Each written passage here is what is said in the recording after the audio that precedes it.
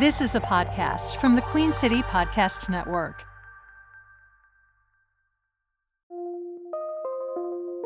From the Queen City Podcast Network studios in Uptown Charlotte, this is CLT First, a newscast for people who actually want some decent news.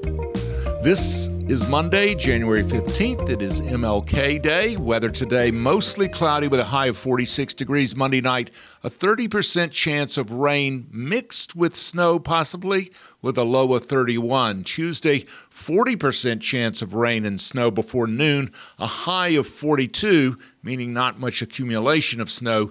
Cloudy tomorrow afternoon with a low of 16 degrees overnight.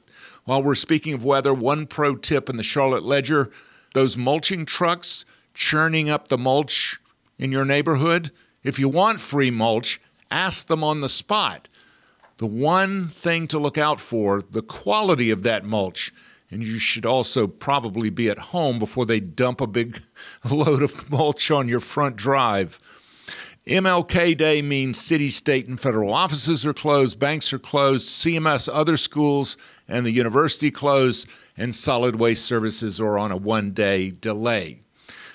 Renovations of the Spectrum Center on the horizon. This from the Charlotte Post. The Spectrum Center Uptown will be closed for business over the next 2 summers as the Hornet Sports and Entertainment's renovation plans for the arena call for it to be shut down May through September of 2024 this year and 2025 next year. The improvements will include new-look luxury suites, expanded concourses, and about 2,500 more lower-level seats.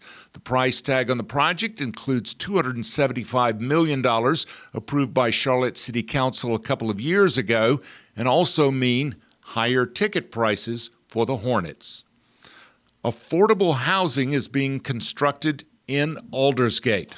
Aldersgate Retirement Community on the east side is pitching plans to partner with a developer to produce more low- and middle-income housing. Christina Bowling at the Charlotte Ledger reports Aldersgate is trying to recover from financial woes, pitching the idea of 236 units off of Shamrock Drive. Work from home has emptied many office buildings in Uptown Charlotte and other places like Ballantyne. The result, according to Steve Harrison at WFAE, is that business is now asking the city's assistance to tear down old skyscrapers in Uptown. One local developer telling the city council that as many as 5 of those buildings in Uptown have half of the floors empty. If you've ever thought I should write a book, you should probably know about the finances, and who knows better than a professional author? Local author Tommy Tomlinson, in his blog The Writing Shed, gets honest about book money and how it works. Tomlinson is working on his book Dogland, which is available for pre-order now. He's finished it off. He talks about advances, royalties, and that is when you are a professional, not the self-publishing route.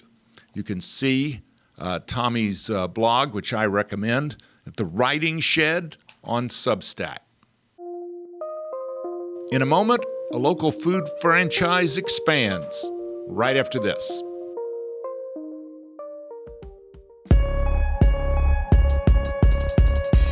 Where do you turn to stay in touch with the city around you? Broadcast news isn't what it used to be. And commercial radio doesn't scratch that itch. If only there was one place you could get it all, when you want, wherever you want, on your schedule. There is. The Queen City Podcast Network.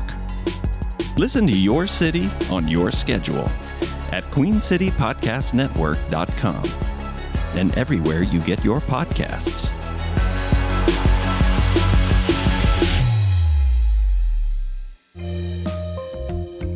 We always like it when a hometown Charlotte company is doing well.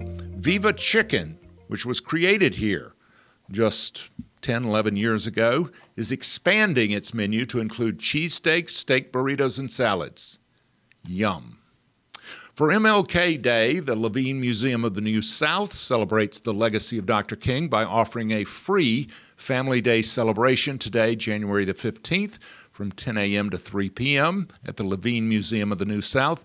And January 15th is the only federal holiday designated as a day of service to give back. One way to do that, Keep Charlotte Beautiful and the Greater Charlotte Apartment Association are cleaning up sections of Tryon Street on today, the 15th. You can learn more about how to get involved at charlottenc.gov. Now a little personal story about MLK. I knew a man named Charles Jones, a genuine civil rights leader who marched with Dr. King very early on. He lived near 5 Points on the west side, and he referred to MLK not as the Reverend Dr. King, but as Marty. I interviewed him, called him Marty. And there's a picture from UPI of Martin Luther King and Charles Jones from Charlotte together in a pool hall in my hometown with a bunch of men standing around holding pool cues. And so I asked Charles Jones, "Did you shoot pool?" And he said, "Not very well." I said, "Did Dr. King shoot pool?" He said, "Not very well." I said, "Well, what were you doing in the pool hall?" And he said, "Well, Marty told me you can't stay in church all the time." A little memory of Dr. King. Have a wonderful day. Make it a service-oriented day in the memory of Dr. King. See you tomorrow.